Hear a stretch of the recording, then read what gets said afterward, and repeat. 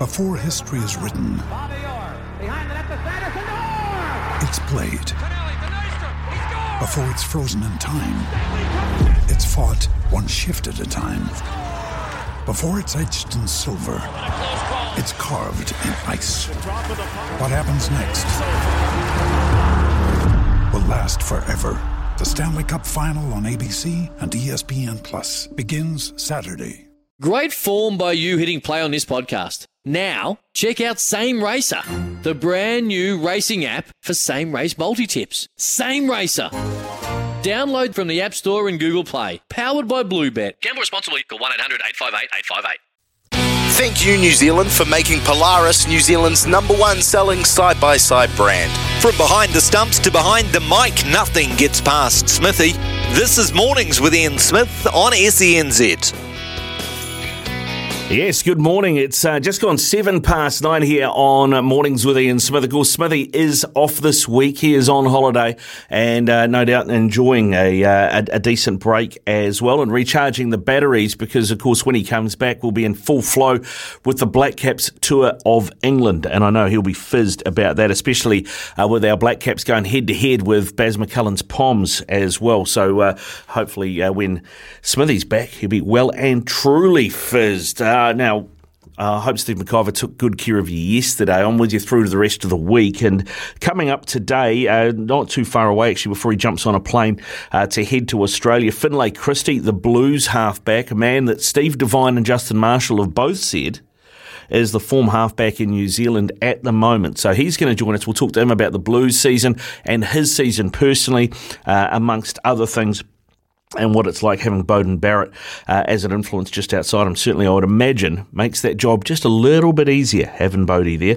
Also coming up on the show, Blake Ashford is going to join us, former Warrior. We are going to talk to him not just about the games to come this weekend and get some tips from him, but just about where rugby league is at the moment, because, man, there are some weird stories going around. One of those, of course, is that Trent Barrett quit as the Bulldogs coach the other day. That has been well publicised. Paul Vaughan's comments to media about "you're the worst people ever" and "do you have to be here" when they were outside Belmore has certainly revved up the Aussie media as well. And now, off the back of this, Mick Potter has been picked up. He was the assistant at the Tigers to go to the Bulldogs to be the interim coach for the season, right? Everybody kind of thought that Phil Gould was just pulling Trent Barrett's strings anyway. I mean, Mick Potter's probably got less of a rugby league reputation than Trent does, so does this actually change anything at the Bulldogs? But as part of that deal, Brent Naden, who still has 2 years to run on his deal and was signed from the Panthers only recently, has gone to the Tigers. And this is how messed up this is. On Tuesday, on Team Naming Tuesday, he was due to be named in the Bulldogs squad. And who do the Bulldogs play this weekend? The Tigers at Leichhardt.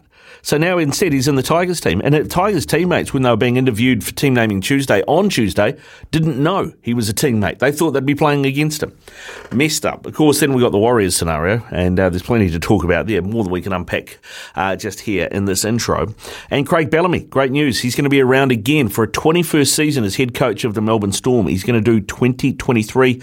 My question is, does he have to do a yard glass next year? We'll have to see at the beginning of the season whether or not that happens. So we've got all of that and more to come. One of the other things we're coming, I just talked about with the Breakfast Boys, is esports. Now, esports is, basically gaming competition, structured leagues. I know that the A-League have done it previously. I know that the NBL, the Aussie NBL, have done it previously, where they have had E-teams to go that sit alongside their, I don't know what the term is. I don't want to say proper teams because that seems demeaning. But, like an A-League team has a football team that goes and plays football. Well, they also have a couple of guys who play for them and represent them as in the E-League. The Premier League do this as well. As I mentioned, the Australian NBL do it. Lots of different competitions around the world do it. It is now, it has been tested at the Olympics, the one in Tokyo. It's going to be tested at the Com Games this time around. It may even be a medal event come Victoria in 2026. Well, Will Slingsby is going to join us after 11, and we're going to talk about that and maybe talk about some of the general comments for people who aren't gamers around it, like, is esports really sports, for example? We'll get into all of that after 11 o'clock with Will Slingsby as well.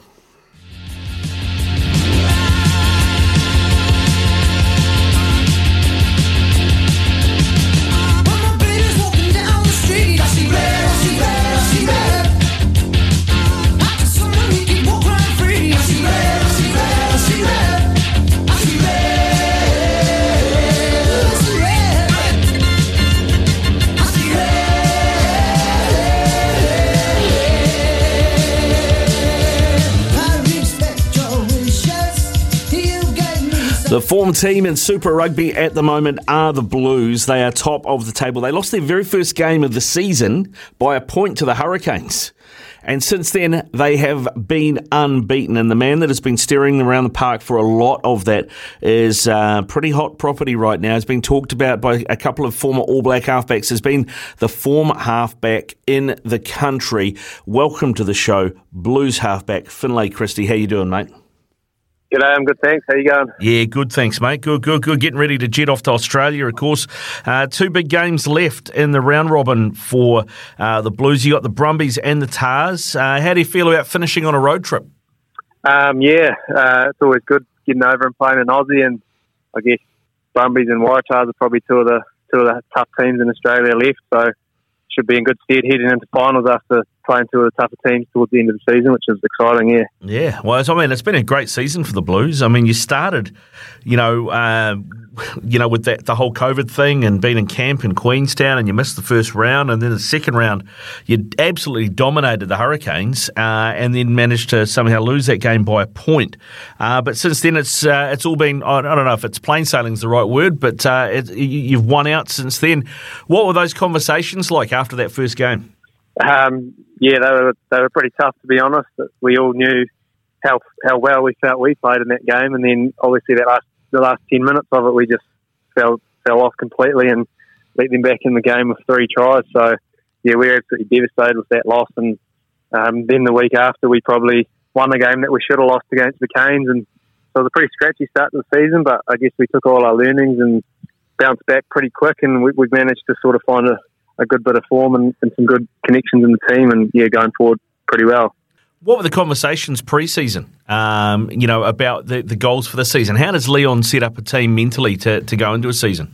I guess we all sort of come together and have that collective goal of the championship. I guess every team sort of, if you're not going for a championship, then I guess are you in the right mindset to be competing? So I guess anything less than, winning is probably not a great goal as a whole season, but we all came together like that collectively and set some goals throughout the season for us to be able to reach that. And we've just sort of held our standards pretty high and tried to build through each week, and it's been going pretty well so far. So it's been a good season. You can't argue with that, mate. Of course, it was a change in the backroom staff this season. No Tana there anymore. He stepped away, but Joe Schmidt stepped in, mate. He's a bloke that knows a thing or two. How's that been? Yeah, obviously losing Tana was a big loss for us. He's a great coach and a great bloke, but Joe Schmidt, he's no slouch in coaching areas. He's highly experienced international coach, so he's always going to have a lot of good ideas and good coaching ways, and he's just brought a lot of that in this year, and he's been driving our defence, which has been a massive part of our success this year.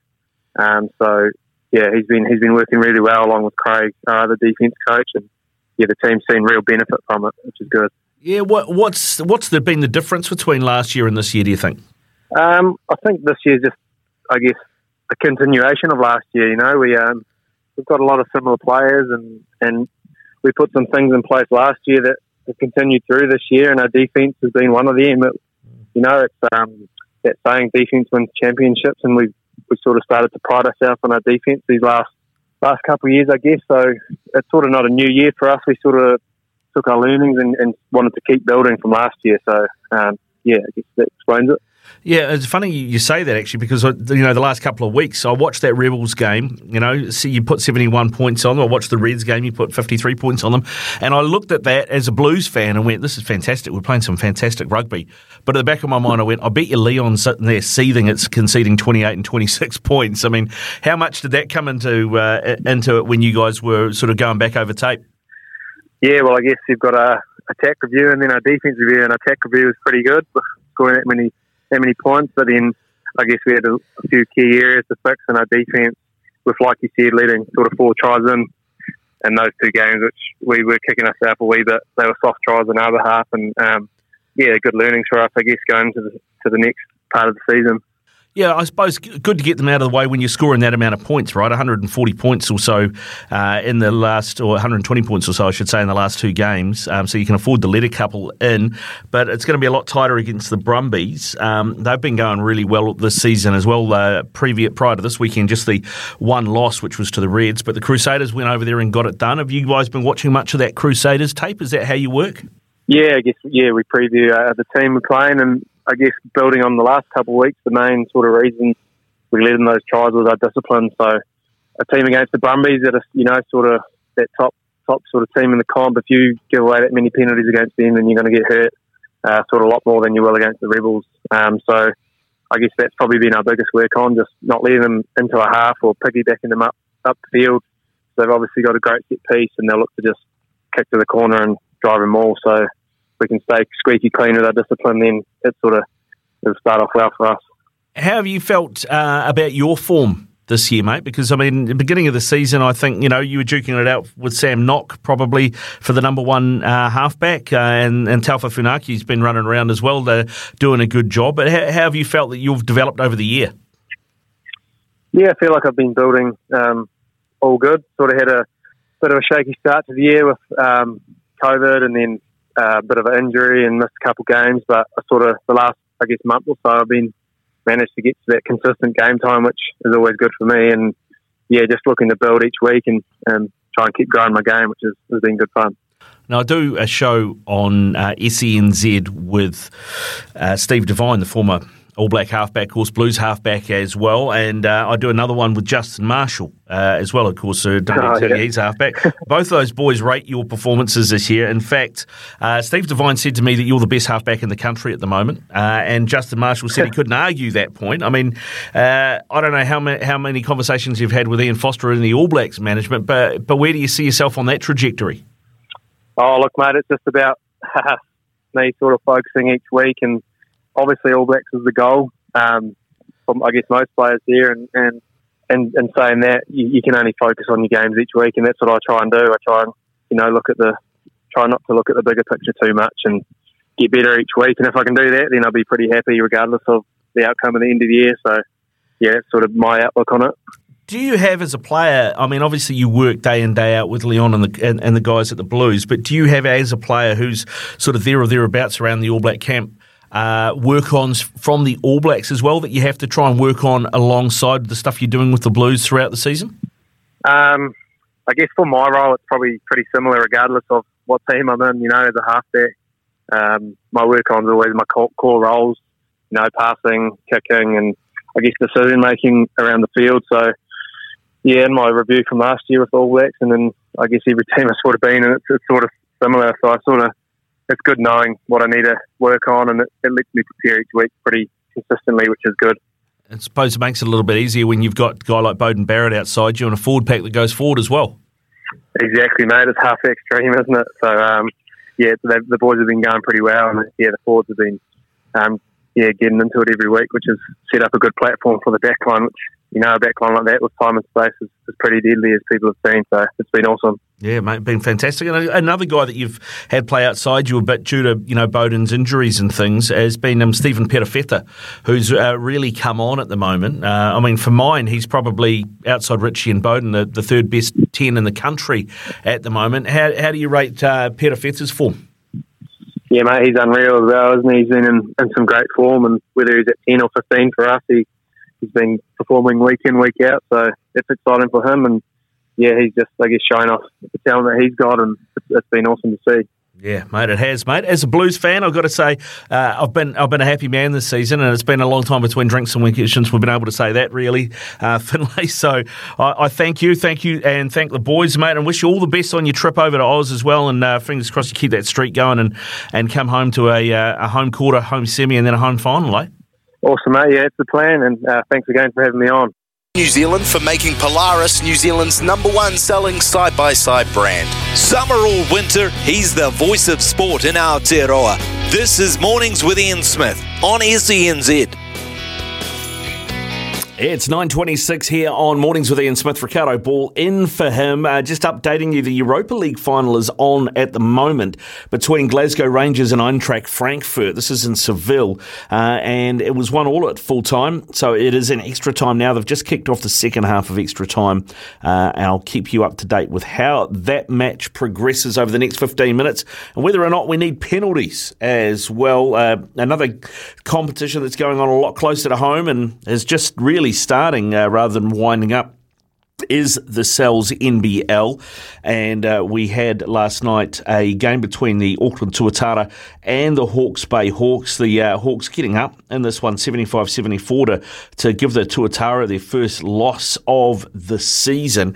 And of course we also have a show called Hoopheads here on SENZ now, which is Casey Frank and Justin Nelson.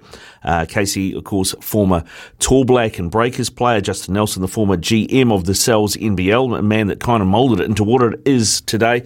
They were doing that show, Logan, last night, and certainly Justin, pretty passionate about this game and about the size of the crowd.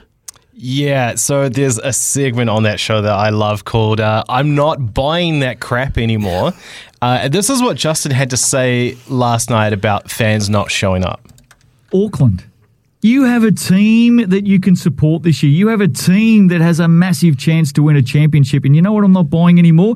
I'm not buying any more of this petty, oh no, we're not going to the basketball tonight. We're not going through the traffic tonight. Oh no, the tickets are going to cost us $10 each. Hey, Aucklanders, you need to step up. You need to show up, because I'm not buying any of that crap anymore that says, no, we're not going there tonight. You've got a great team. Go and support them, because they are a big, big chance. And I'm a little bit worried because I've got a big Aucklander staring at me right now. Of course, I do want as much support for the Tuatara as possible. But where are you living once again, Justin? I come from Melbourne. Oh yeah. Where you live now? No. Where do you live now? I don't want to talk about Wellington. Yeah, Wellington. Oh, yeah. So walk to everything and do that. Okay. I'll tell you one thing. It's tough to get out around Auckland, Justin. It's difficult. On. It is really difficult to get to the other side of the bridge. 20 minutes in the car. 20 minutes in the car for a 7 p.m. start. You're going to find parking. Turn up. I mean, seriously, they got a massive team to follow this season. Yeah. Plan it early. If you got to leave an hour early, just get in the car, go and turn up, because I saw this team. I saw the Tuatara on Monday night. They are fun to watch. They are fun to watch, Ricardo. Yeah, they did lose 75-74 for their first loss of the season, but it was a heck of a game to watch. Huge battle. I think, unfortunately, what undid the Tuatara last night is their shooting got cold. They've been one of the highest performing teams in terms of offense this season, obvious by their record. But aside from Chris Johnson there, their star import showing up, and he got 29 points. The next best was the newest recruit, or most recent import to come into the country, Silas Schneider. He got 12 points. Rob Lowe, he only got 7. So, yeah, things got a little cold on the shooting side of things, but their defense was still really good. They get like 7 blocks. So their defense was able to keep them in the game the whole time. Yeah, well, that's what happens when you got two blokes who at 6'11" stand under the hoop, right? Oh, it's insane when you see how tall they are just on TV. So go to a game, you'll just be like in awe of these giants of men. Great team to watch, for sure. Yeah, and I like how Casey tried to get Justin to say where he was from, because as he's right, you can walk everywhere in Wellington, but also the Wellington Saints, who are perennial favourites, have got a big donut in their win column at the moment. They have not had a win yet, the Saints, and you can walk everywhere in Wellington. The Saints are walking everywhere around their court at the moment. That is going to change, my friend. That is going to change when Xavier Cooks shows up, trust me. Yeah, all right, we'll look forward to that. Hoopheads every Wednesday night here on SENZ from 9 p.m, and you can catch Casey and Justin hosting that show each night if you're a basketball fan. We also head to Chicago and catch up with Sam Brief for the American Brief and talk NBA and WNBA as well. Coming up in the next little bit, it's talkback time with Smithy, although he's not here, so it's talkback time with me. And we have a $50 Chemist Warehouse gift card to give away. So jump on the blower, 0800 150 811, 0800 150 811. Finlay Christie was on.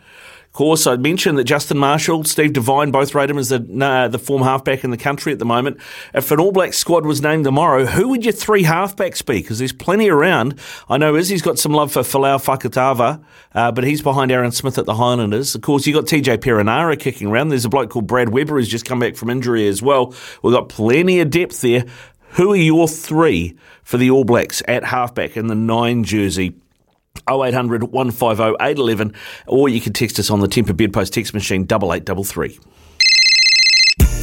Talkback time with Smithy. Brought to you by Chemist Warehouse. Great savings every day. Call now for a chance to win today's $50 Chemist Warehouse voucher. 0800 150 811.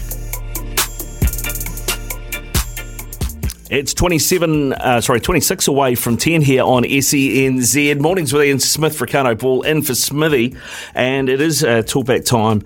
So get on the phone, 0800 150 811, 0800 150 811. A $50 Chemist Warehouse gift card could be yours. We give that to the best caller of the morning. A few things to talk about. One of those, of course, after just having Finlay Christie on there. And as I mentioned, Steve Devine, Justin Marshall saying, the bloke is the form halfback in the country at the moment. If you had to pick an All Blacks squad tomorrow, who are your three halfbacks? Who are your three nines? Because there's plenty running around at the moment. Of course, you've got TJ Perenara at the Canes.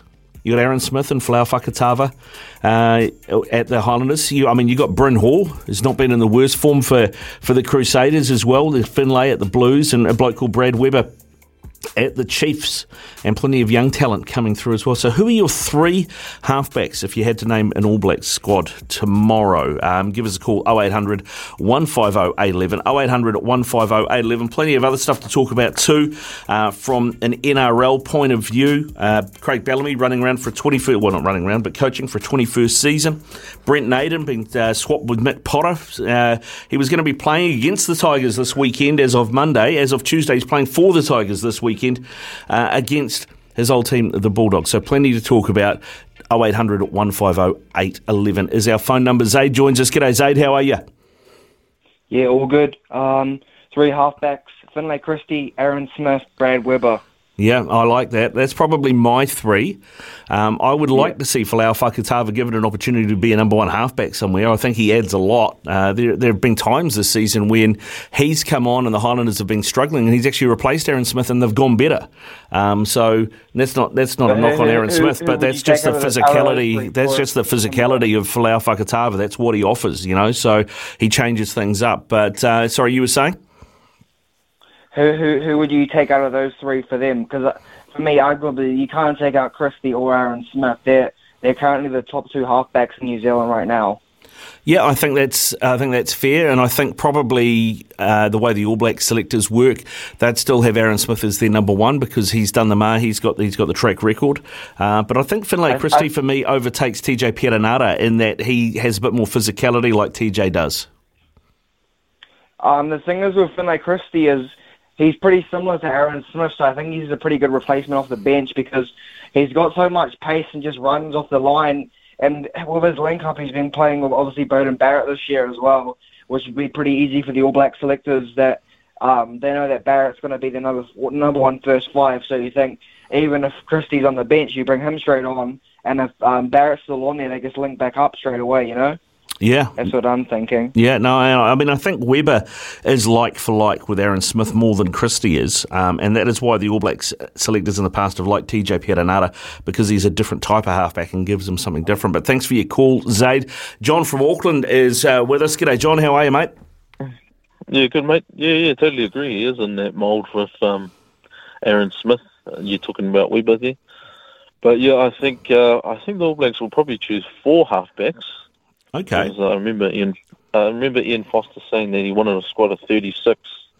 But for the sake of this conversation, I'll just choose the three and maybe one on the outer, wider training squad. So you'd probably, with the experience, you'd probably start with Aaron Smith. Yeah. Especially playing Ireland. And then you'd have Finlay Christie coming off the bench and probably Brad Weber and then Vakatava as a wider training squad member. But, this is just an opinion of a punter.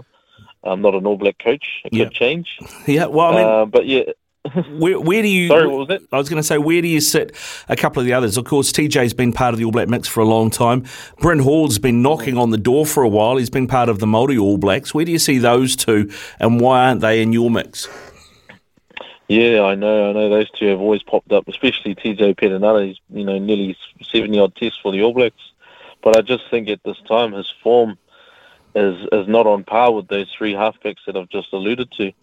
But in saying that, the season isn't over. The Hurricanes are going to be in the final series. He could come out and win the trophy for the Canes and be the best halfback. But at the moment, those are probably my starting three, and then Vakatava coming in that wider training squad. Just quickly, though, you talked about Naden going on to the West Tigers. Yeah. That's pretty shocking, mate. Like, the NRL have always asked players to stand up for their contracts, and teams will not let players go. But once teams want to change coaches and stuff, it's surplus to requirements, Yeah. So it's not really fair for those players. No, well, that's the thing. I mean, for the fact that the Tigers players on Team Naming Tuesday were being interviewed and they didn't know, when the interviewer asked them about what's it like to have Brent Naden, you're looking forward to having Brent Naden as part of your team, they didn't know. Yeah, exactly. And then, a couple of weeks ago, there was a story about the Knights complaining about Ponga's father negotiating his deal. Yeah. But, when the shoe's on the other foot, mate, it's like, do the teams actually care about the players? Well, yeah, I mean, they become almost cattle in a way, don't they? It's just a tradable commodity. What do you make of the of Mick Potter going there from the Tigers as the number 2? I mean, it feels like if you really want to be taken seriously as a coach, working under Phil Gould's not the place to do it because everybody just assumes you're a puppet, right? Well, yeah, exactly. But he's an interim coach, so yeah. He's probably just going to be there to have experience. I mean, the Bulldogs will probably finish last this year. Actually, the Warriors might be fighting for that wooden spoon. Just looking at their last 7 games, they've got all top 4 teams. I heard one of your punters last night talk about. So it's probably a learning experience. I don't think he'll be there next year. We'll see. We'll have to see. I mean, I love the NRL. It's probably the best rugby league competition in the world. It's better than the Super Rugby, actually. Oh, mate, to be honest, it's what I prefer to watch out of the two. If I have to have choice, generally tends to be the NRL. Just moves that much faster, eh? Yeah, and it's a shame that the Warriors are,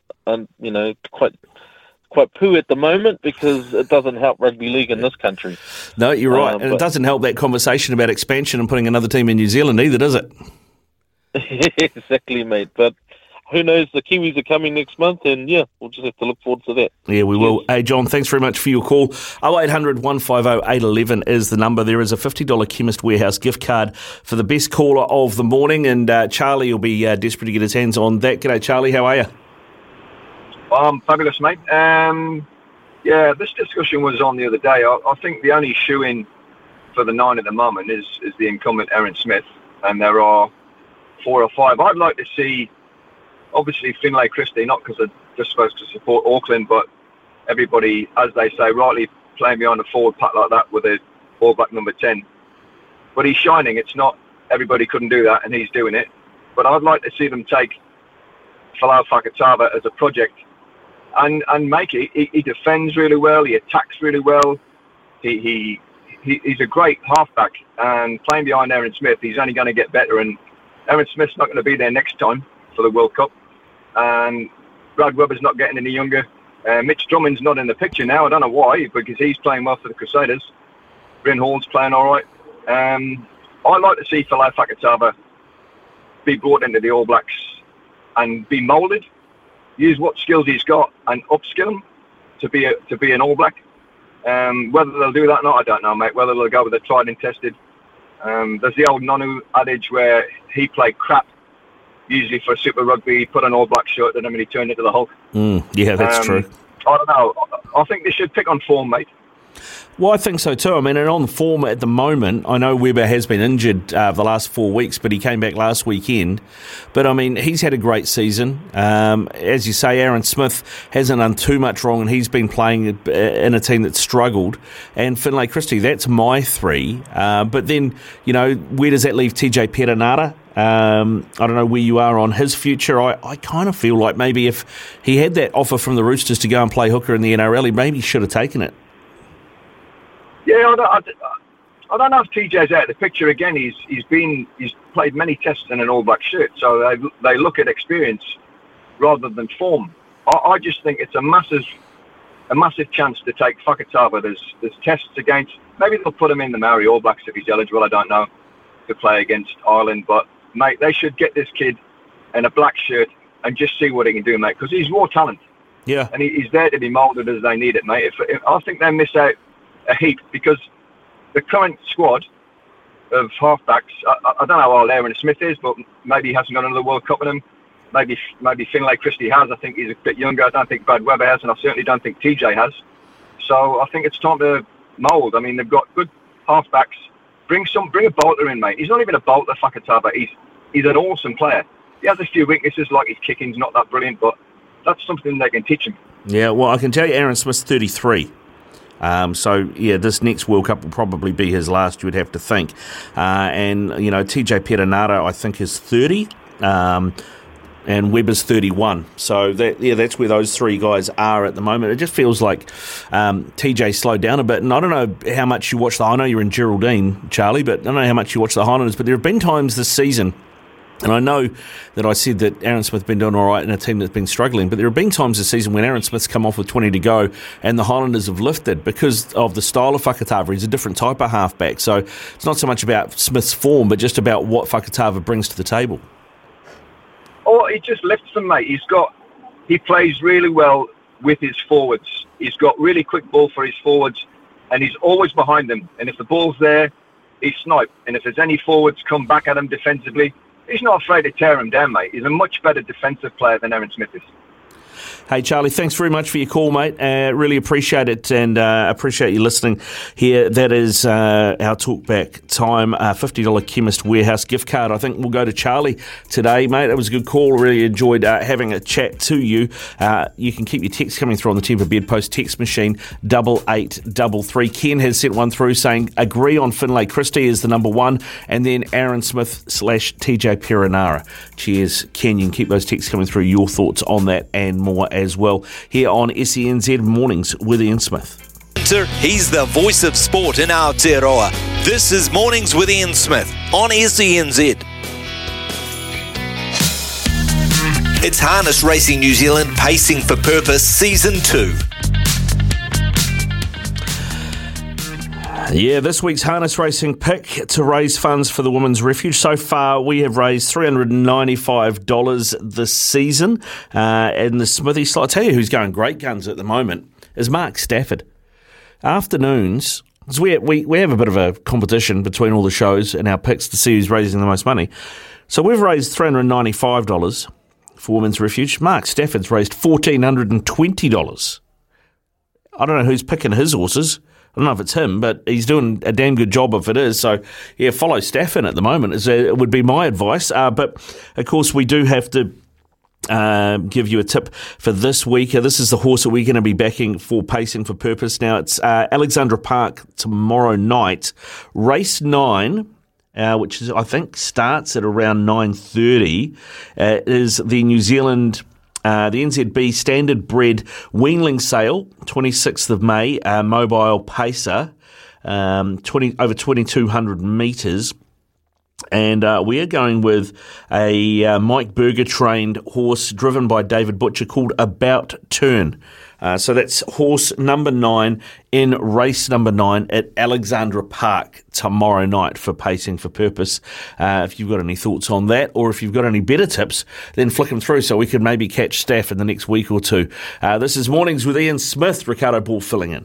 Thank you, New Zealand, for making Polaris New Zealand's #1 selling side-by-side brand. Summer or winter, he's the voice of sport in Aotearoa. This is Mornings with Ian Smith on SENZ.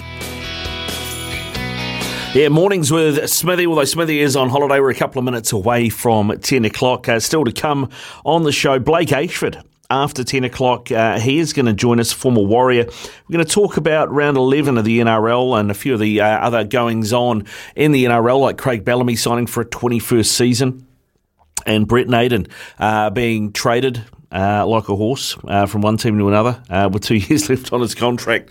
We'll cover all of that off as well. We also have the panel coming up with Brad Lewis and James Regan as well. And then Will Slingsby after 11 is going to come into the studio. He's an esports videographer, and we're going to talk esports and the progression of esports and the fact that as early as 2026 it could be a Commonwealth sport in some capacity. So we're going to talk to Will Slingsby about that after 11 o'clock.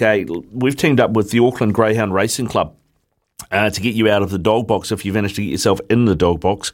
You can simply text DOG to 8833 for your chance to win a VIP date at the Duke of Edinburgh Silver Collar Day. And if you're not in the dog box, but you have a propensity to get yourself into the dog box, maybe there's a great way to get yourself some brownie points in the bag. So 8833 text DOG and you're in the draw to win a VIP date at the Duke of Edinburgh Silver Collar Day thanks to Greyhound Racing New Zealand. Update from the Europa League final. Well, it is all done and dusted. It went to penalties and Eintracht Frankfurt are the Europa League champions, means they get a spot in the Champions League next season as well after they beat Glasgow Rangers 5-4 on penalties.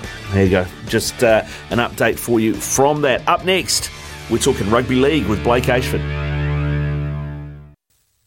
Thank you, New Zealand, for making Polaris New Zealand's #1 selling side-by-side brand. From behind the stumps to behind the mic, nothing gets past Smithy.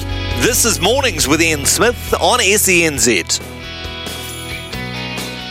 Yeah, good morning. It is just gone 10 o'clock, 3 past 10 here on SENZ. Ricardo Ball in for Ian Smith. Coming up on the show, we've got the panel not too far away with James Regan and Brad Lewis. We've got a Love Racing update with Louis Herman-Watt as well.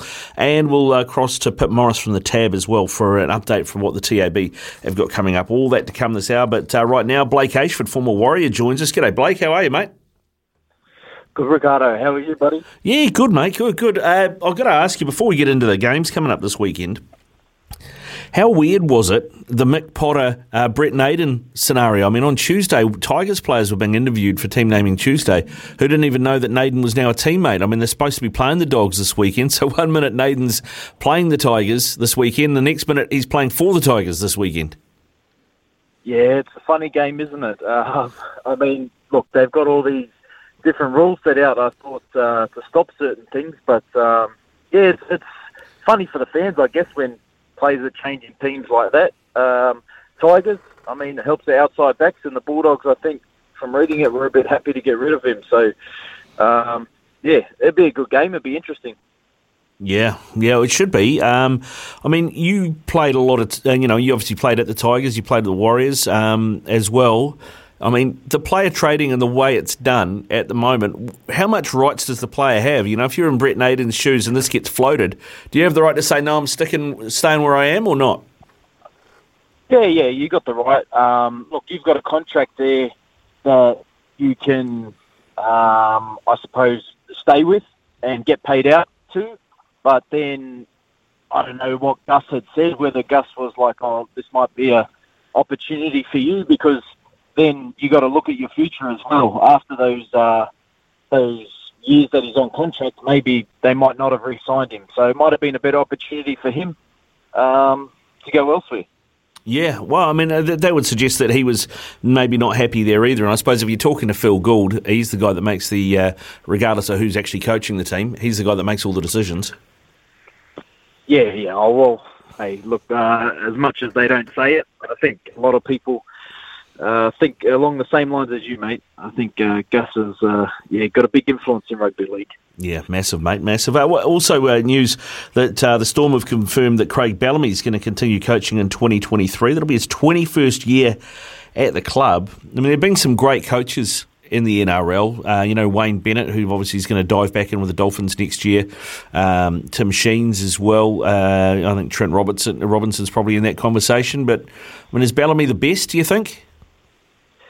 Oh, it's hard. He's certainly up there, isn't he? I mean, a lot of those coaches have changed clubs, but it seems to be that, Craig Bellamy's got that culture built down in the Storm, and they sort of do a good job of evolving. When teams, I think, either figure out or try and copy the Storm, they evolve to another level. And it's been good to see. I know playing against us, it's very hard. They're always there, and they're one of those teams that I think as long as Bellamy's there, they're going to be in that top 4 scenario and always competing for a title. So, he's had some of the world's best players and made some players that in other teams weren't getting a start. He's made them into international players and look like superstars. So they've definitely done a good job down there. Yeah, he has, mate. I mean, you look at the transformation of Nico Hines. I'm just looking at Nick Meaney going, oh, mate, who are you going to leave for to be a number 7, sort of 7-4 in a couple of years' time? Because that seems to be what he does.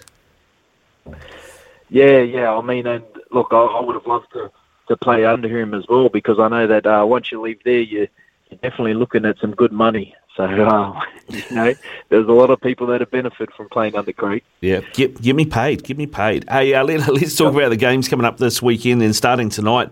The Knights take on the Broncos. Kevy Walters is having some joy, isn't he? He's turned those Broncos around. That 38-0 whopping of Manly on the weekend was a real surprise to me.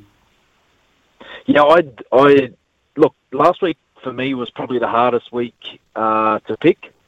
I said that going into the week to a lot of people that it's going to be a tough week, and my one team that I thought were definitely going to do the job was Manly. So look, I was definitely wrong there, but I'm very not surprised with the Broncos. I know they've got the personnel. It's good to see the way they're playing, and it's very exciting. Look, Adam Reynolds could be the buy of the year the way he's playing. We knew he had a kicking game, but his running game's gone to another level this year, and probably gotten Selwyn Cobbo's been outstanding. He's probably in line for an Origin jersey.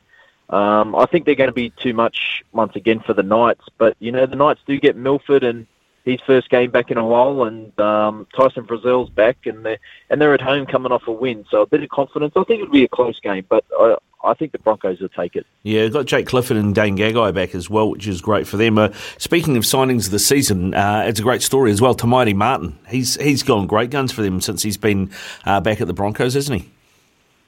He has, mate, and look, I actually saw him while he was over in New Zealand at a footy camp, and he has been trying to get over there since I think October, November, and the way COVID was at that time, he just couldn't get over. So he probably could have started the year maybe if he'd got over there in time. But look, it's a great comeback story.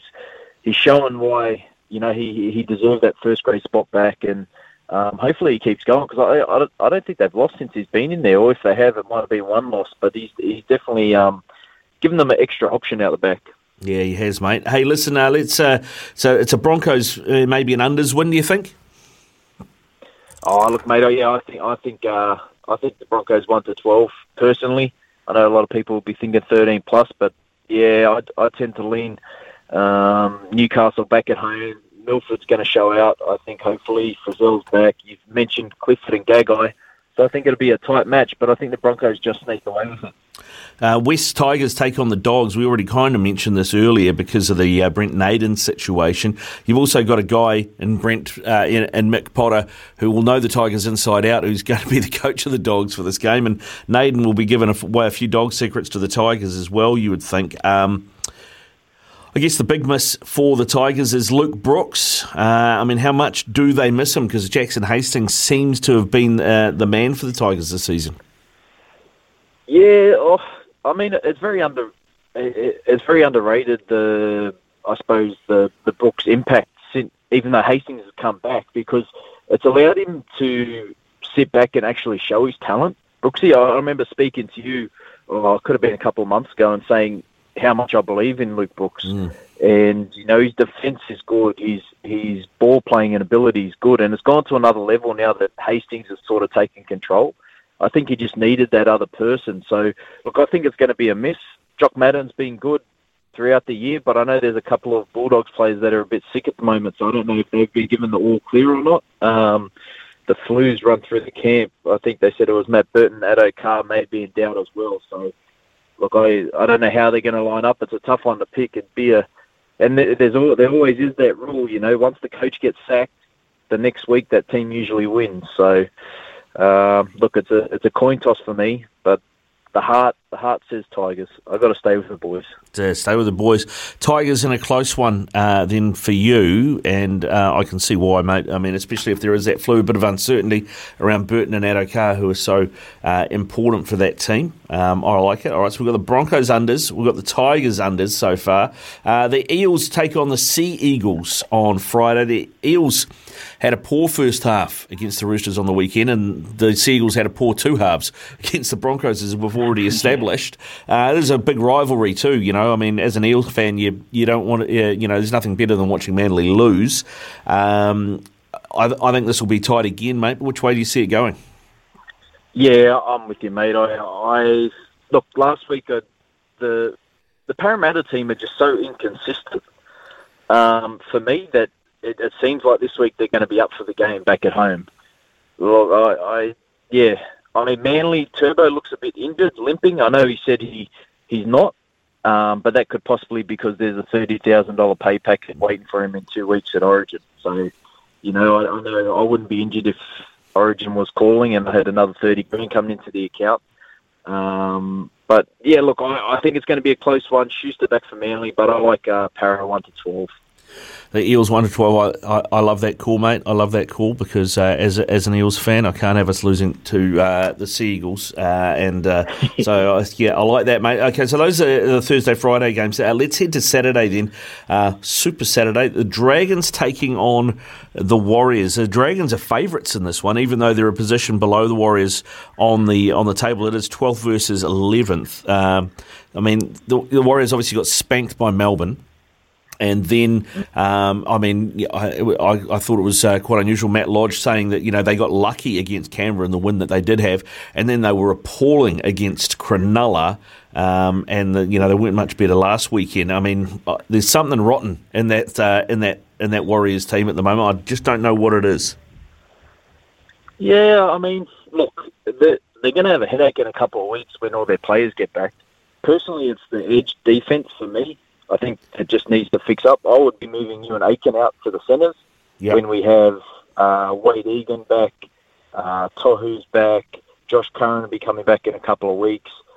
I think we've got enough forwards there that why not put that experience out wide where we've been getting stung? So that would be the change for me. But yeah, look, the Warriors won 5 of the last 7 against the Dragons. I really like the Warriors in this game. They were 255 at the start of the week, I believe, or up there above, and they've come in. And on the podcast yesterday on the Vantage line, they said Paul Mawadi of the Tab said that 85% of all bets placed have been on the Warriors. So, look, the Warriors faithful are staying strong, and I think they'll get this win. Look, I know the losses have been bad, but they're only a win outside the top 8. Yeah, so you're going Warriors 1-12 then, are you?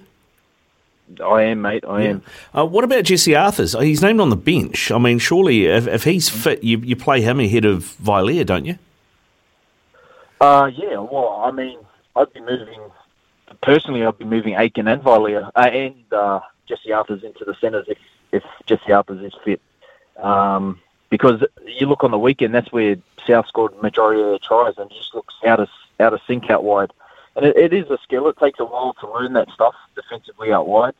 So, look, yeah, I'd be rushing Jesse Arthur straight back in because these next 2 games are the most important sort of season defining for the Warriors because after that they play the Sharks, Manly and Penrith. So these next 2 games are season defining.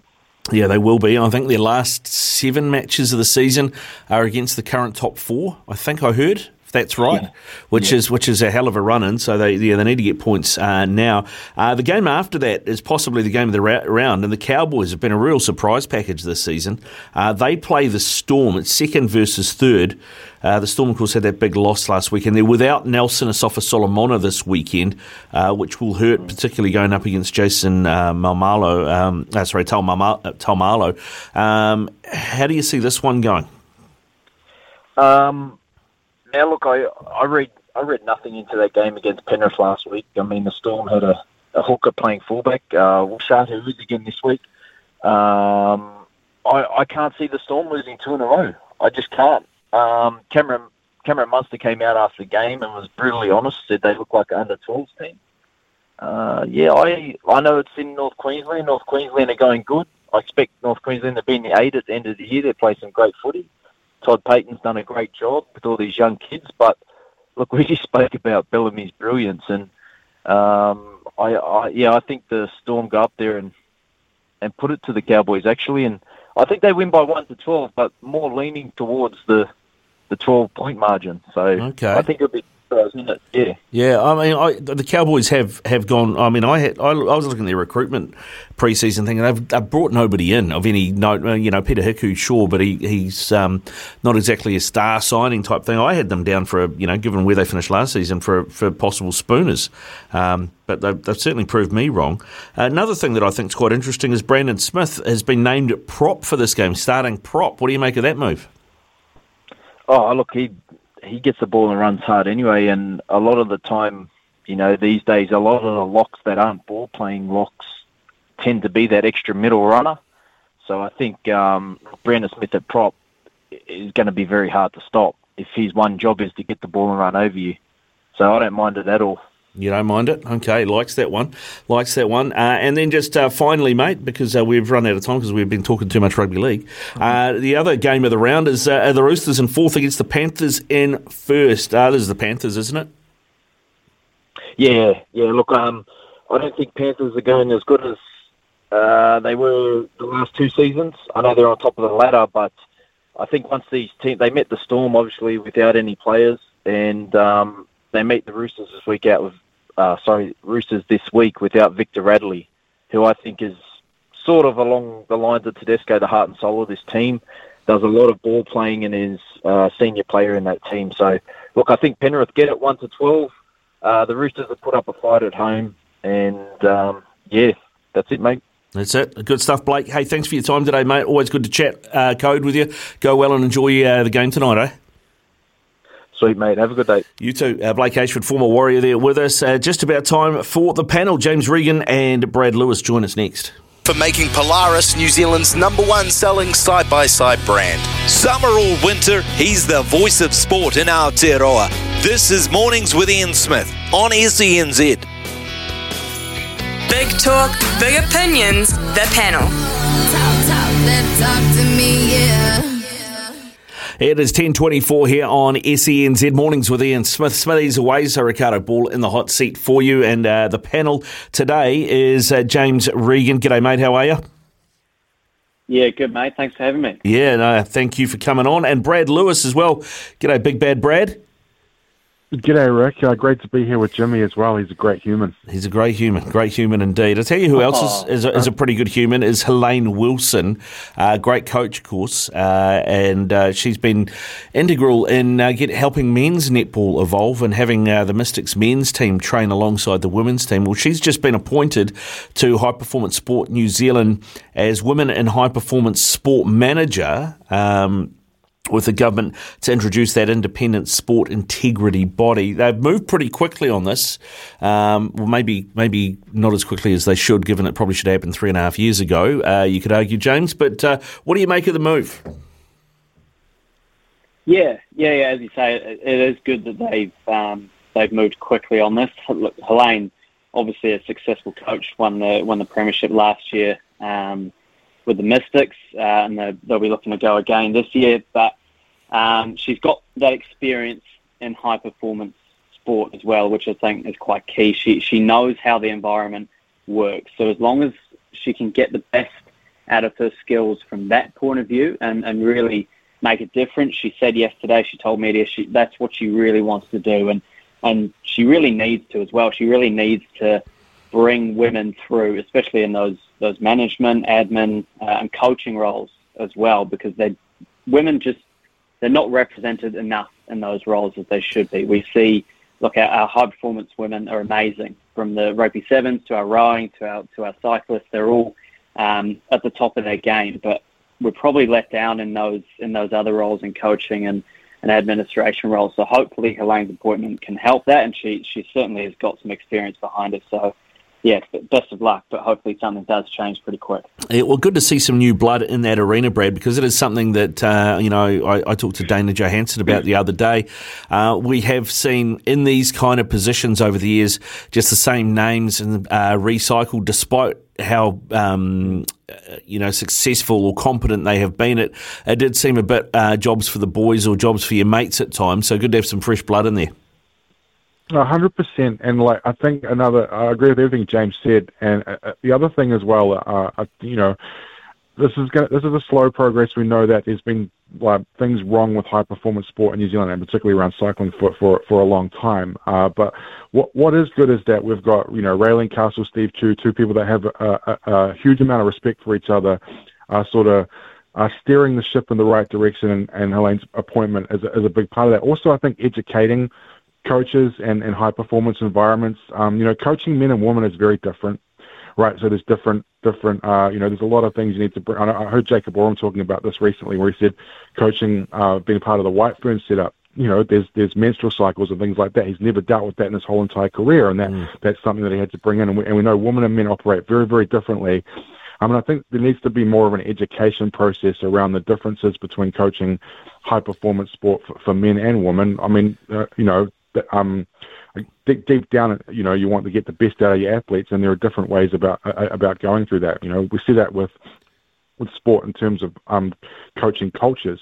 Different cultures have different ways of handling feedback. So I think that's a big part of it as well, is how she can educate areas as well. She's obviously a highly successful coach. She's very good at what she does, and if she's got the backing of Steve Chu and Raylene, then she's obviously the right person for the job at this point. Yeah, I think it is a good appointment. I hope it is the first of many, because, as I mentioned before, we have seen the same names, etc. Do you think, James, there's enough being done in coach education? If we're in that scenario, for example, look at New Zealand Rugby, right, and the Aupiki coaching situation, they were all men, right? But if you take on face value what they tell us, that we don't have any female coaches that can coach as well as these men can coach in terms of pure rugby, how many skills and how much education these men got about the difference between coaching and talking to women and doing the same with men? Yeah, it's all changing so fast, right? The development of women's sport and the progression and professionalism. We've seen that with rugby most recently. It's changing so fast, and everyone is kind of learning while they go, which is fine. But now we're kind of realizing, no matter what, with women's sport, you have to have some kind of female influence. And we've seen that kind of acceptance with cricket recently, with the Whiteburns and the Blackburns as well. But we all have to kind of do better and learn probably a bit quicker than we are. And coaching is a huge part of that. You're right with Aupiki. There were some questions raised about, there's no women coaches in this competition, but we're all still learning as we go, and it is hard, but we do definitely have to do better with the top level positions as well. You're on the panel here on SENZ Mornings with Ian Smith, Ricardo Ball in the hot seat, and part of the panel, James Regan and Brad Lewis. When we come back, we're going to be talking NRL, we're going to be talking Warriors, and we're going to be talking cricket. Big talk, big opinions, the panel. Talk to me, yeah. Yeah, this is Mornings with Ian Smith, 28 away from 11. Polaris, New Zealand's number one selling side-by-side brand. Thank you, New Zealand, for making Polaris New Zealand's number one. And we return to the panel now. James Regan, Brad Lewis with us. The Warriors, a crucial four-game stretch for them against clubs that are currently outside of the top eight. I guess the question for you, Brad, is after ScoMo cleaning out that kid the other day, do the Warriors look to sign him as part of the fix for their edge defence? Yeah, it was a good, wasn't it? He was a little bit oversized, but hey man, you can't knock the technique. I thought the technique was excellent. Yeah, a crucial 2 weeks in particular, right? With the Dragons this week, and then the Knights the week after. Then a couple of tough games, Panthers included. But look, this feels like rinse and repeat, right, guys? And I'm sure Jimmy will agree with me. Like, we talk about this at about this point of the season every year. If they can win these 2 games, then they're right in the hunt for the top 8, right? Or they need to win these 2 games to stay in the hunt for the top 8. But if they want to have anything out of this season, they have to have 4 points in a couple of weeks' time from these 2 games. They probably should have beaten the Dragons in round 1. They had all the momentum with 20 to go in that game, and then just completely went to sleep. So hopefully they can turn that around. The Knights have been terrible this season for the most part. Kalen Pong is just not his usual self. He's been awful. So 2 winnable games. They've beaten a couple of top 8 teams this year, and the Cowboys and the Broncos are on the verge of the 8 as well. So, they have had some good results. And I guess if you take away the first... This is what I hate, though, right? Like, all week we've been told, we would take the second 40 minutes against the Rabbitohs. We were great. But the Rabbitohs had won the game at halftime. Like, you have to think mentally they had dropped off as well, right? So I think we kind of need to scrub that whole game out last week, because it was, the old game of 2 halves, but the Warriors were atrocious for 40, 50 minutes of that game. Yeah, they were, and I think Souths took their foot off the gas to an extent as well. I was interested to see Viliami Vailea and Adam Pompey named in the centres, given that Jesse Arthurs is back. I just had Blake Ashford on before you guys, and he was saying, look, if I'm the Warriors, I'm moving, we've got enough edge forwards around. Let's move Ewan Aitken back to the centres because we need some experience there. Where are you on that one, James?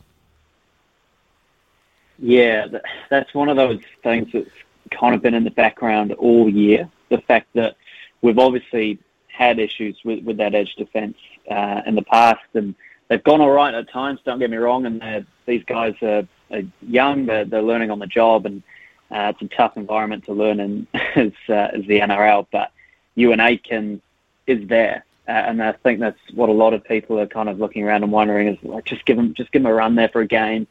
Let him help out. He'll easily slot back in there, and just give a bit of confidence to that edge defence. But that's not the way they're going to go. They're sticking with these young guys who I think do have the potential to kick on. We've seen flashes of it. They're going to have a hell of a challenge this week with Ravalawa. We know what he did against us in the first round, and Brad's right about that game. We could have won it, but these next few games are the kind of games that you go, we have to win. Otherwise, we'll be looking back in another 6 weeks' time going, we could have won those games. We're still a chance. But that time of the year is fast getting away, and you got to get points. I think the most worrying thing is we're in, round 11, 12 now, and they still haven't put in a full performance that they can look back on and go, yeah, we cracked that game. We kind of got everything going. That is the most worrying thing, because they've been able to win close games, a couple of golden points, which is great. They definitely would have done that last year, but they've still not got a performance that you can look back on and go, yeah, that was what we are, which is probably the most worrying thing. But yeah, Ewan Aitken, get him in there. Why not? Yeah, get him in. And when you look at the centre matchup too, I mean, Zach Lomax has been probably one of the form centres of the competition in a struggling Dragons side, and Moses Suli, they're no mugs. So yeah, I worry about the Warriors this weekend, to be honest. Blake picked them 1-12, but I don't think he was using his head when he did it. Let's talk a couple of other stories out of the NRL. Mick Potter has been named as the interim head coach of the Bulldogs. He's head coach in name only, isn't he, when you got Gus Gould upstairs? Brad? Well, absolutely. Interesting. How long's Mick Potter been out of the coaching game for? I remember he was with the Dragons many years ago, but yeah, he is a club legend at the Doggies. And look, it's a club that can't get any worse, guys, right? So, I guess at this point, and I guess there's the Bellamy thing coming as well potentially. So, that was the rumour. I think he has committed to the Storm, hasn't he, for next year? But I know that's Gus's long-term plan is to convince Craig Bellamy at some point to come to the Bulldogs. Maybe Mick Potter will be in place for the next year and a half with Bellamy signing that 1-year extension. So interesting times. The Doggies are a mess. They have been for quite some time. I mean, like I said, they can't get any worse. And let's hope that when we play them, they aren't any better either, because we're going to need those 2 points pretty desperately. Well, that's the thing. I mean, James, you look at that Canterbury Bankstown squad. On paper, they should be a lot better than they are. I mean, does that just talk to where Trent Barrett is as a coach, do you think, or is this an unbalanced roster?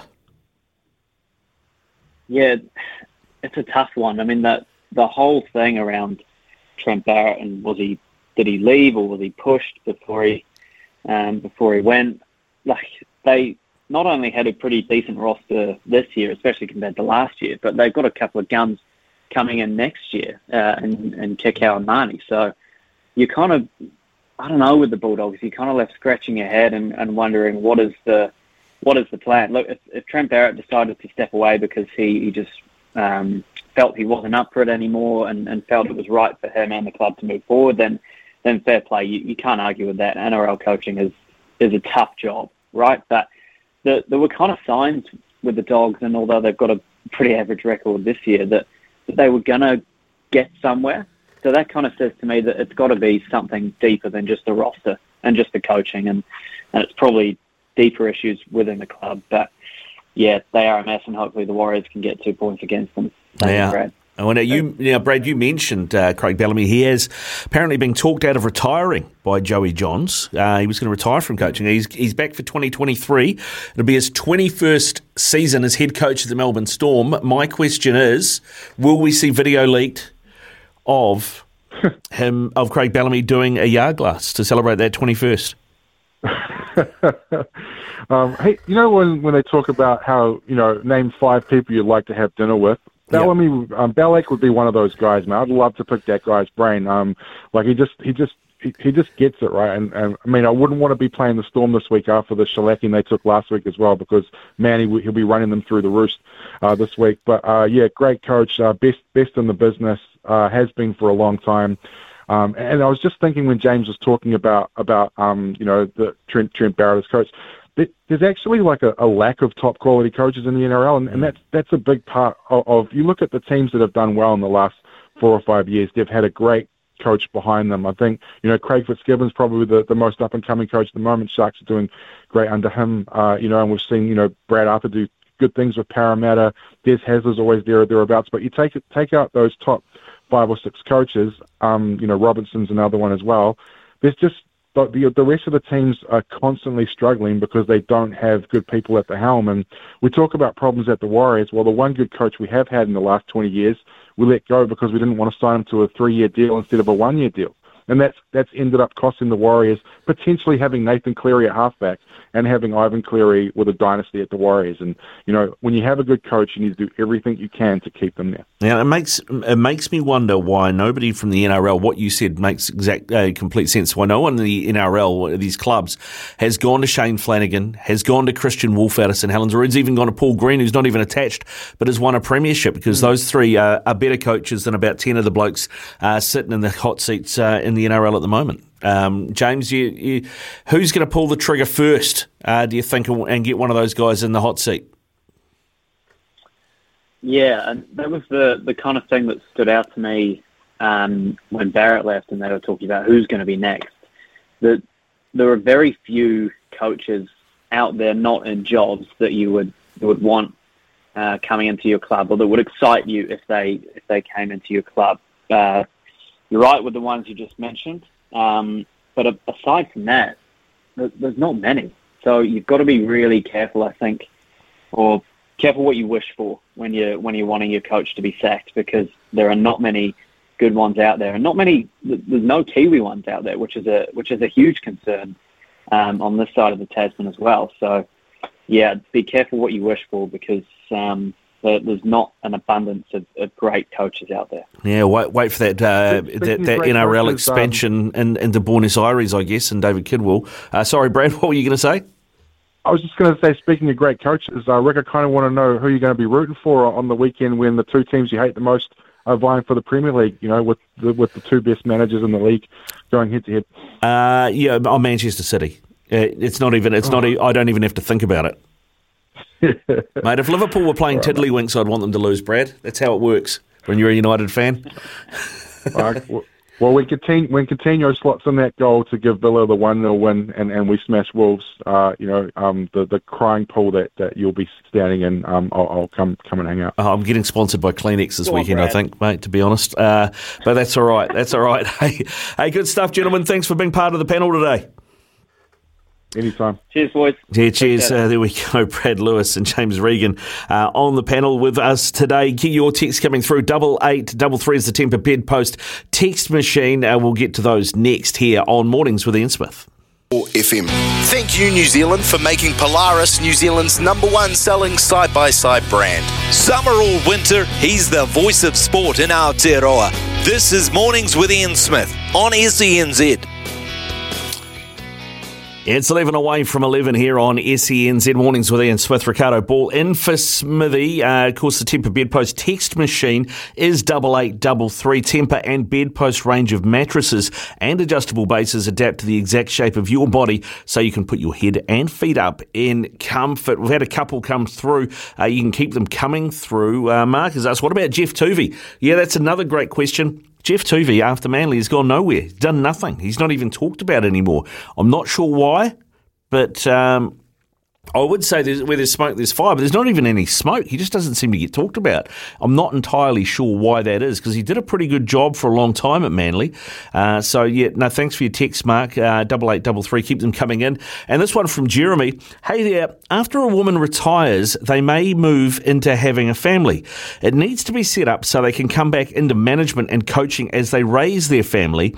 There are so many past sportswomen that aren't involved in their sports setup because there isn't the family support there. That's a great point, Jeremy. Thank you very much for texting that through, and I think that's a really valid point and something that can be learned and adjusted in the way that New Zealand sports go forward. Keep those coming through on the Temper Bedpost text machine, 8833. Thank you, New Zealand, for making Polaris New Zealand's #1 selling side-by-side brand. Summer or winter, he's the voice of sport in Aotearoa. This is Mornings with Ian Smith on SENZ. The loveracing.nz update. Your home for everything thoroughbred racing. Visit loveracing.nz. Racing's biggest fan. It's 5 away from 11, and joining us for our Love Racing update, loveracing.nz, your home of everything thoroughbred racing, is Louis Herman-Watt. G'day, mate. You got everybody paid yesterday. What do you got for us today? Nothing. Absolutely nothing. I'm not kidding. I have had a look, and I can't really find a bit I like, and isn't that...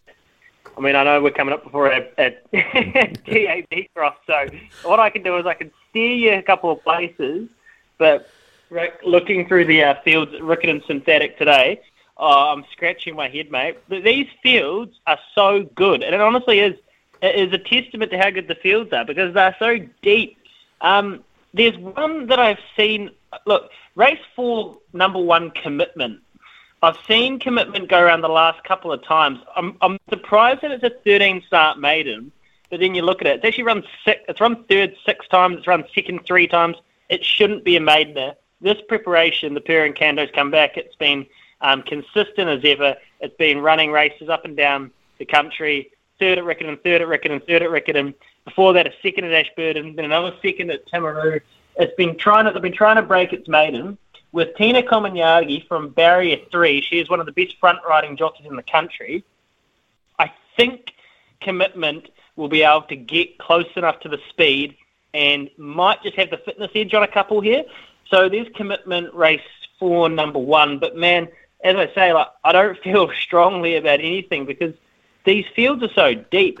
The odds are out for this weekend, though, and I could give you an early push to something on Saturday if you want, Rick. Sounds good to me. Race number 6, Tarapa, Mega Bourbon. $4 into $3.50 as soon as it opened. Marshy's obviously dipped into his pocket. This open handicap sprint over the 1,300 metres, you want to be drawn well.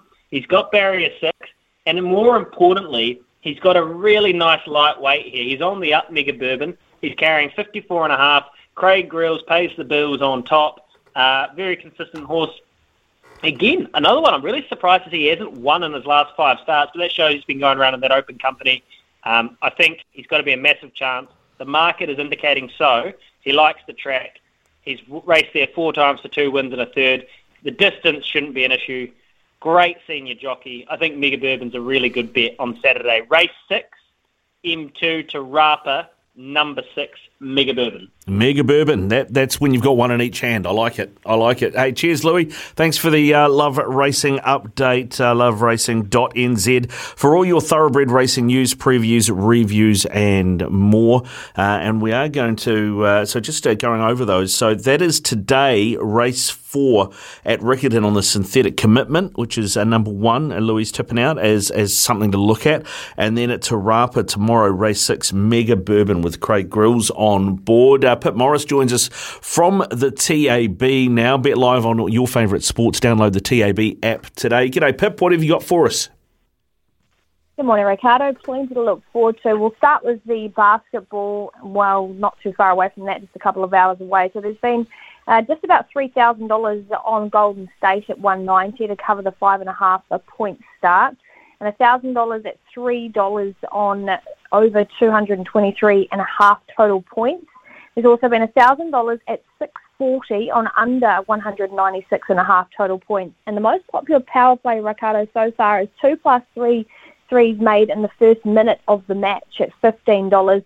And the bet count very even so far in the head-to-head betting between the two teams. And then for the NRL side of things, of course, the next round does start this evening. There's been a good multi. There's been a $1,000 multi on all NRL games alternative point start to return 2.5K.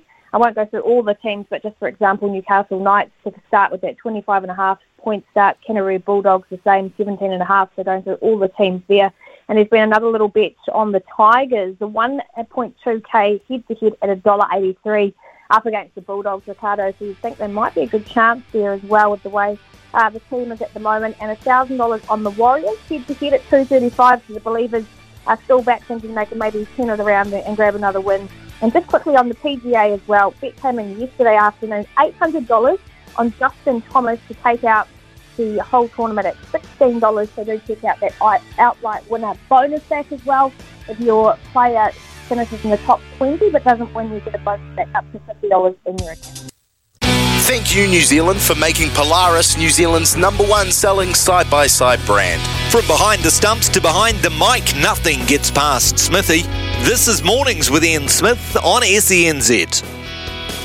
It's 11 here on Mornings with Ian Smith. Ricardo Ball in for Smithy, who is away on holiday this week. Coming up, your chance to play Stumped with, well, it won't be with Smithy, will it? It'll be with me. $50 TAB bonus bet and sleep drops to be given away. We'll do that after the 11:30 news and sport update with Araha. We also have the Greyhound Racing New Zealand charity run to update, and staff will be in before midday as well as we look at what afternoons have in store for you. But joining me in studio now is esports videographer Will Slingsby. Will's been covering esports since 2010. In that time, he's been covering the grassroots movements to big international events and a range of video games. He recently returned from London, where he was filming the Kiwi contingent at the FIFA Global Series. But today he joins us in studio to talk about the future of esports and more. G'day, Will. How you doing? Hey, how's it going? Yeah, good, mate. Thanks for joining us. Logan's also jumped in the studio as well out of the producer's booth because this is more his bag than mine, to be honest. But let's get into it because there are a few things about esports that I think the general public don't maybe get, or they'll have a lot of questions about. One of those things, obviously, that you get all the time will be, is it really sport? And now I know that Sport New Zealand have come out and said, yes, it is, because from a tactile point of view, it engages that type of thinking, much like I guess you would say chess would, and a few other things like that. So for people, you know, that say to you, is it really sport when you tell them you work in esports, what's your general answer? The only parallel it has from, you know, traditional sports to esports is, I guess, the teams that are around some of these players, they're a very traditional sporting structure. So teams in like North America and Europe have, you know, your mental coach, people that like monitor their nutrition, put them on diets, take them to the gym, all that good stuff.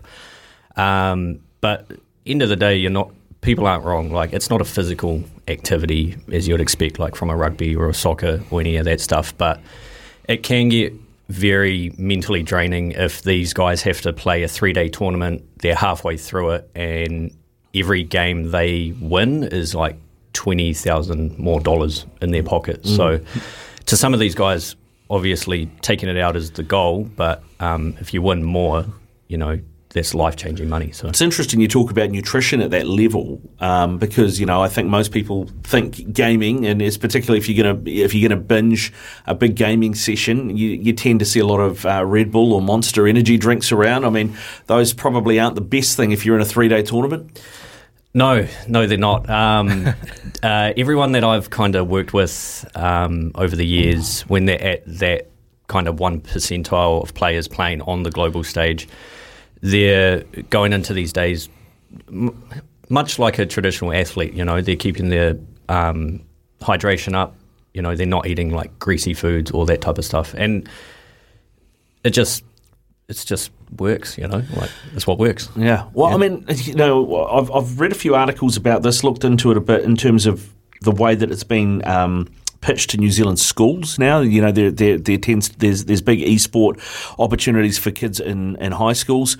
So maybe where you used to go and play first 11 cricket, or you played first 11 football, or your first 15 rugby, or whatever, those numbers are falling away in terms of at school participation. Esports is helping, in a way, kids be involved in a team environment of some sort. Do you see a knock-on effect where if I say jump in an esports team that is playing, I don't know, NBA 2K, for example, does that then knock on that those kids at some point go, you know what, let's go for a shoot around, and they actually engage in the physical activity by being introduced to the sport via a video game? It's funny you actually bring up 2K and FIFA. So they're two really good examples that a lot of these players that are actually playing at a high level play recreational football or basketball. So they've more likely come from like a high school team. Maybe it's just like a rec team, or maybe they're in like the first or second div teams for their school. But it's essentially they're just, when they're not on the court, they're playing the digital version, and then some of these guys realise how good they are, and there's a bit of money in there, and then they can work their way up. And I know of a couple of streamers that used to be like that, and then now they've made like streaming a full-time thing, and they've made a good chunk of change from that. So yeah, I mean I know like Sean Kaiwai a few years ago was one of the outliers from a New Zealand point of view in esports. He won about 200k playing Counter-Strike, right? And did very well. And I guess that he's one story, and not everybody's going to be able to go and do that. But you talked about having those teams, like, for example, FIFA. I know in the A-League, all those clubs in the A-League, the Wellington Phoenix, had their own esports teams. How is that recruited, and then how does that tie in to the club, or is it done under the umbrella of a New Zealand esports national body, if you like? That particular example, so it's called E-League, and it's obviously all the A-League teams that have the esports counterpart to it. Which the group stages actually finished 2 weeks ago, so we're now in the playoff stages. And that tournament structure, the winner of that, or the top 3 or 4 placements there, actually earn points towards the World Cup at the end of the year. So there's that. In terms of recruiting, I think it's just done off, would be top 25, 30 rankings in game. Some years they've done previous years when there's been a new ranking for a lot of these players, so not necessarily across the board will be the exact precise representation, but it's mainly just top 25, 30 in-game that they look at, and then they assess, they approach people, and they kind of just figure it out from there and sign them for just the duration of the tournament, because a lot of those players are also signed by Australian and New Zealand esports teams as well.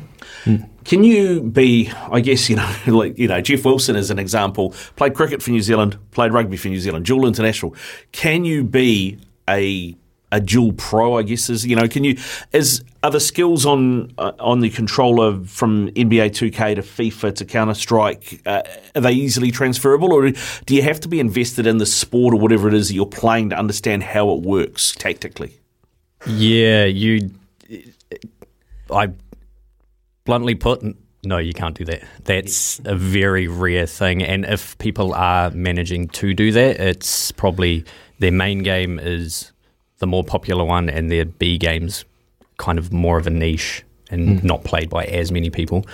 In terms of the sporting titles, I've met a few people that have managed to juggle FIFA and NBA 2K at the same time at a relatively high level, but you can tell when you watch both of them that they stand out in FIFA more than NBA or vice versa. So, when you speak of like FIFA, and you've got the E-League there, and you were recently in London for the FIFA Global Series. When you think of the scale of international esports, how does the likes of FIFA compare to other titles? It's a lot smaller, definitely. I've covered quite a few games, the more popular ones right down to very niche titles. FIFA, I'd say, is kind of middle of the pack, but the cool thing about FIFA is they're more of they're the one game that actually travels around the world, like the whole globe. A lot of other esports titles generally just go to North America exclusively or Europe for 80% of their time, but FIFA goes to Italy, Spain, London, Denmark. There's a couple of events coming up in Denmark in 2 months. So they actually travel the world, and it's like a global kind of sport or title compared to Counter-Strike. Yeah. And now, I mean, we've had, the Olympics, they tested the waters in Tokyo, and what probably we could have called it like a watered down version of an esports event. It didn't even run alongside the Olympics. It all happened before the opening ceremony. Of course, now Birmingham, the Commonwealth Games, they're running a pilot with, as we mentioned earlier, with the hopes of it going full medal event in 2026. But yeah, my question to you though is, do you see this being kind of like a viable option in the future, esports being more amalgamated with the Olympics and the Com Games? I got to preface this with, depends who you ask, you're going to get totally different answers. Personally, I like the idea because at the moment you don't have any tournament or tournament structure that is truly global. And what I mean by that is like all regions are involved and every minor country. That used to exist, and then it just fizzled out, and it just never came back, I guess. But I like the idea. I hope it is successful. It's just a lot of people might be anti it because at the moment, if you're good enough, you can achieve greatness on the global stage, no matter where you're from. Like Sean, for instance, was he's probably our more notable Counter-Strike export. He's travelled the world, he's done it all, he's been on huge teams, he's earned the salary, all that good stuff. So it's definitely achievable. And kind of the tournaments that are held annually from, your Counter-Strikes, your Dotas, your FIFAs, all that stuff, they hold a lot more prestige than what an Olympic or Commonwealth game medal might hold.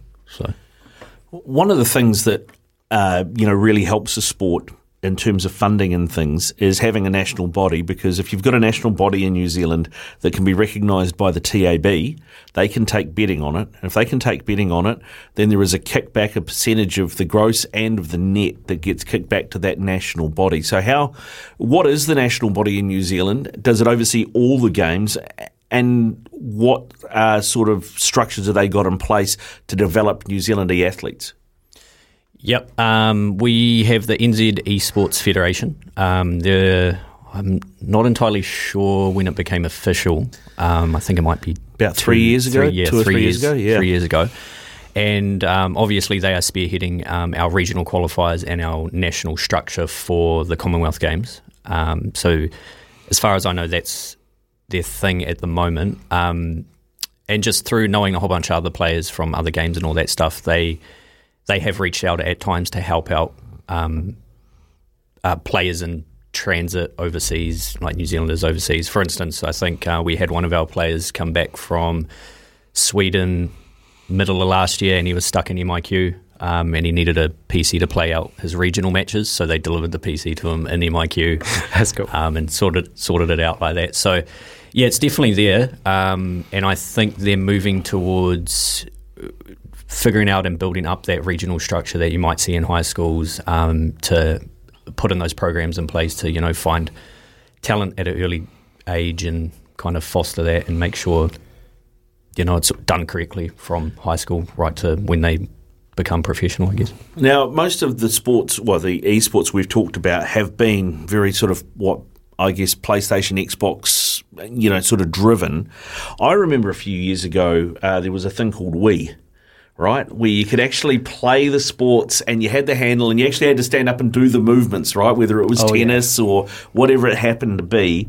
Is Wii still a thing? Because it feels to me like, as somebody who wants to watch it, watching somebody play Wii tennis would be way more fun than watching somebody play Fortnite, for example. I almost feel like I want to answer this because I'm the Nintendo guy here. There's Nintendo Switch Sports out now, which is basically the new version of Wii Sports. And you should see me trying to play Switch Sports tennis. I'm very, very competitive and put on a sweat. And I agree with that. I mean, I think something like that would be cool. I think it would make a great kind of spectator sport in this kind of realm of esports and trying to get people in. And I mean, I guess the thing that I've been wondering, Will, is with, you mentioned that you don't really need things like the Com Games or the Olympics to make it as an esports athlete.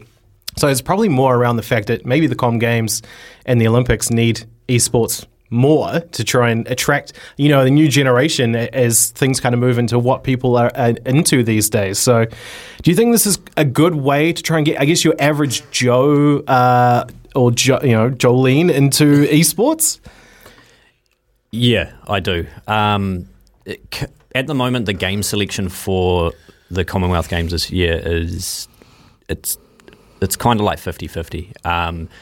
The big plus for me is that they have Rocket League in it, and Rocket League, I personally feel, is the near perfect. What is Rocket game. League? Rocket League is soccer with rocket-propelled cars. As crazy as that sounds, it's a team of 3 rocket cars booting the ball up and down the pitch and scoring goals. But watching that and understanding that at like the level these guys are playing at the top, it's just a whole nother game, and because their technical skills just off the charts, right? Like I can't even perform half of the stuff in game that they're doing, and it's. I would actually compare Rocket League to a game of chess. They have to think, X amount of steps forward because the ball's in the air. Their cars are propelled and hung in the air, booting the ball around mid-air and all that stuff, trying to score goals. And yeah, it's closer to the actual sport of soccer. Therefore, a lot of people that don't understand esports, they know what soccer is. Just replace the team of players with cars. 3 cars. A load of rocket propelled. So just before we wrap here, Will, you mentioned at the start there are pro teams, pro leagues overseas, I guess, like NBA or MLS or whatever it happens to be, that have their esports teams, their e-league teams, and they have mental coaches and they have nutritionists. How far away from that level are we for the top players here in New Zealand, or what sort of support is there for someone who wants to become an e-athlete here? It's very early days. There's what needs to be done is develop those structures at a grassroots level in high school, and if earlier the better, but that needs to be established before all that stuff comes, just because when you get to that level there's like millions of dollars being poured into it, and that money just isn't quite there yet. There's been a couple of traditional sporting teams here that have branched out into esports. I can't tell you exactly why they aren't around anymore, but I think the esporting crowd can. You don't want to get in, annoy them, and then get out, because once you annoy them, there's no flipping them back on your side. So, yeah, it's they can sniff out kind of the BS really quickly. But to answer your question directly, I feel like it's 5 to 10 years where we actually might start to see the accredited classes in and amongst high schools where it's a Valorant team, a FIFA team, or an NBA duo actually earning kind of like credits for. It's kind of surprising to me because, we're already seeing now, like in US colleges and stuff, they invest so heavily into all that kind of things. And, they've created state-of-the-art facilities. They're attracting, high school kids to their colleges with scholarship programs and stuff because they want a viable career in esports. Is it really you think it really is going to take that long for New Zealand to catch up? Yep. Yeah, the money's not quite there, and we just need to get those structures in place before anything else comes along. Yeah, well, good stuff, Will. Thanks for coming in, man, and giving us some insight and some time. If somebody needs to jump online and look something up to get some more information or find out where to get in touch with people that can help them that are to get involved, where's the best place to go? Oh, I'll just say if you jump on the NZ Esports Federation website, they've got all the direct links to the Discords, all that stuff that can have all those people directing you in the right places. Good stuff. This is Mornings with Ian Smith, Ricardo Ball in for Smithy. That was Will Slingsby talking esports with us here. We'll be back shortly. Stump with Smithy, not too far away. Summer or winter, he's the voice of sport in Aotearoa. This is Mornings with Ian Smith on SENZ. Yeah, it's 11:27 here on SENZ Mornings with Ian Smith. You can keep your text coming through on the Temper Bedpost text machine. It is 8833.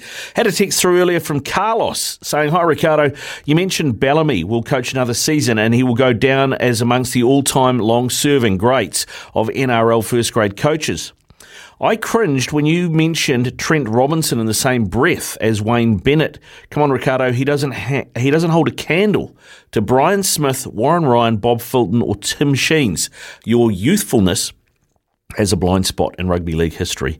Hey, thanks for your text, Carlos. Appreciate it. Youthfulness, well, I'll take that. Thank you. Now, just on your point, I don't put Trent Robinson, I think Wayne Bennett, Craig Bellamy, both above him. But some of the other names you put in there, Trent Robinson does have 3 NRL grand final wins to his name, right?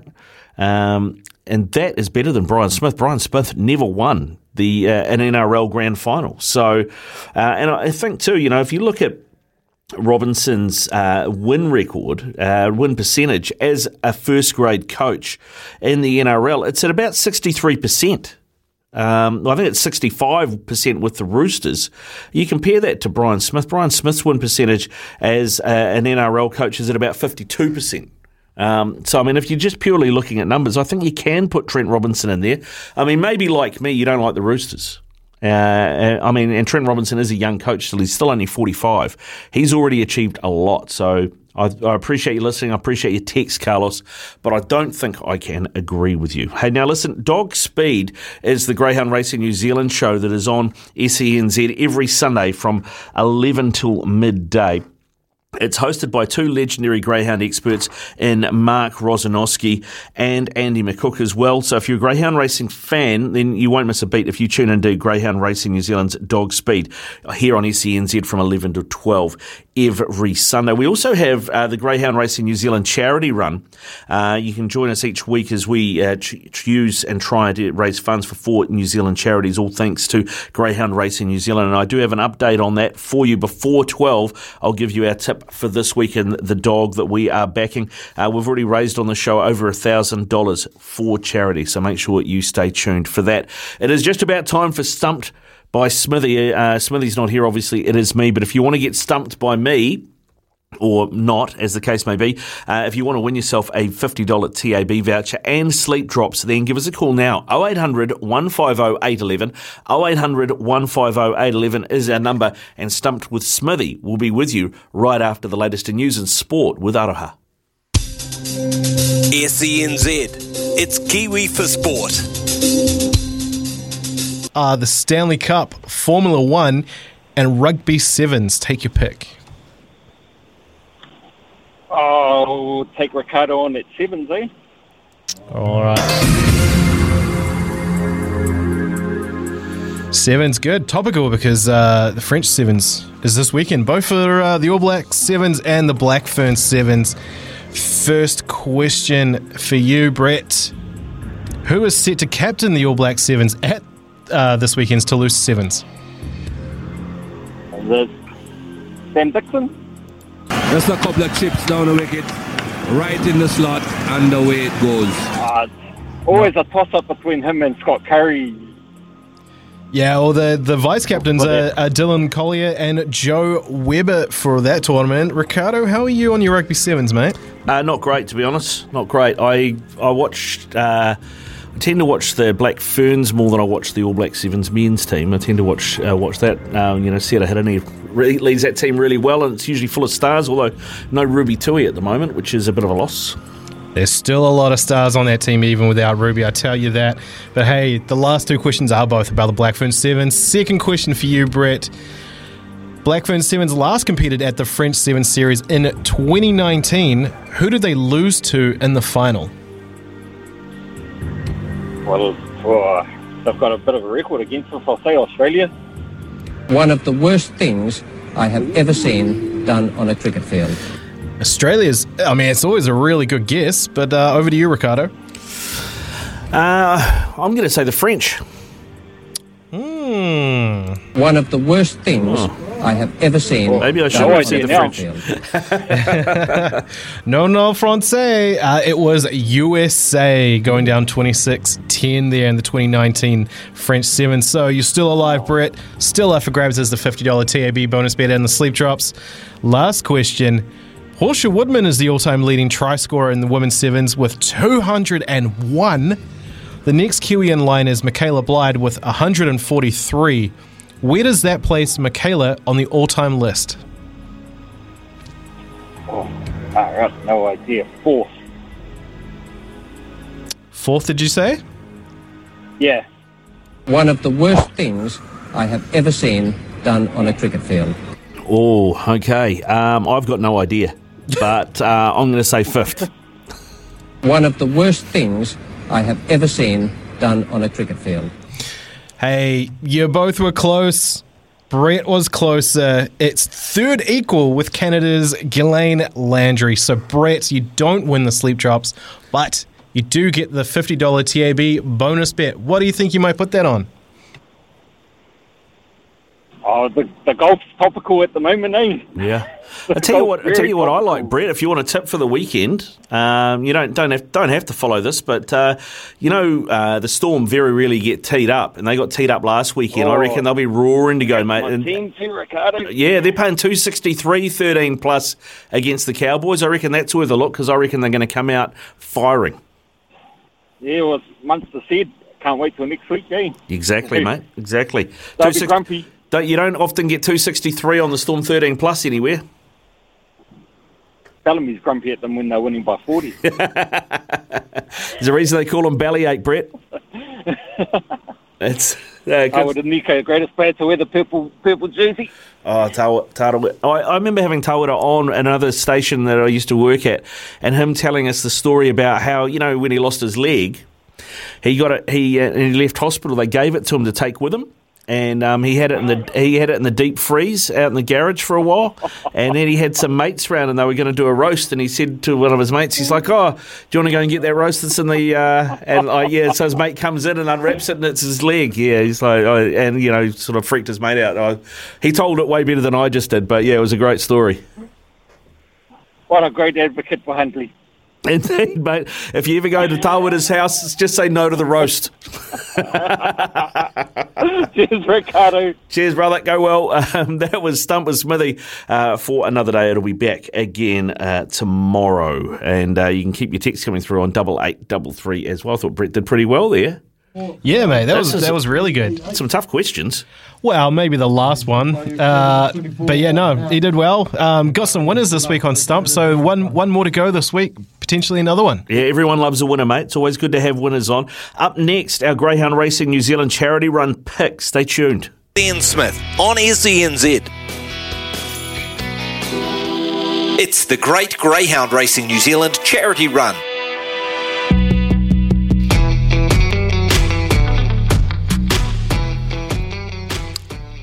It is 16 away from midday here on Mornings with Ian Smith on SENZ. Smithy will be back for you on Monday. Now, you can join us each week as we try and raise funds for 4 New Zealand charities. It's all thanks to Greyhound Racing New Zealand.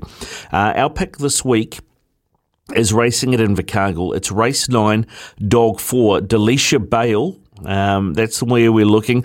We've currently raised $1,010 for charity this season.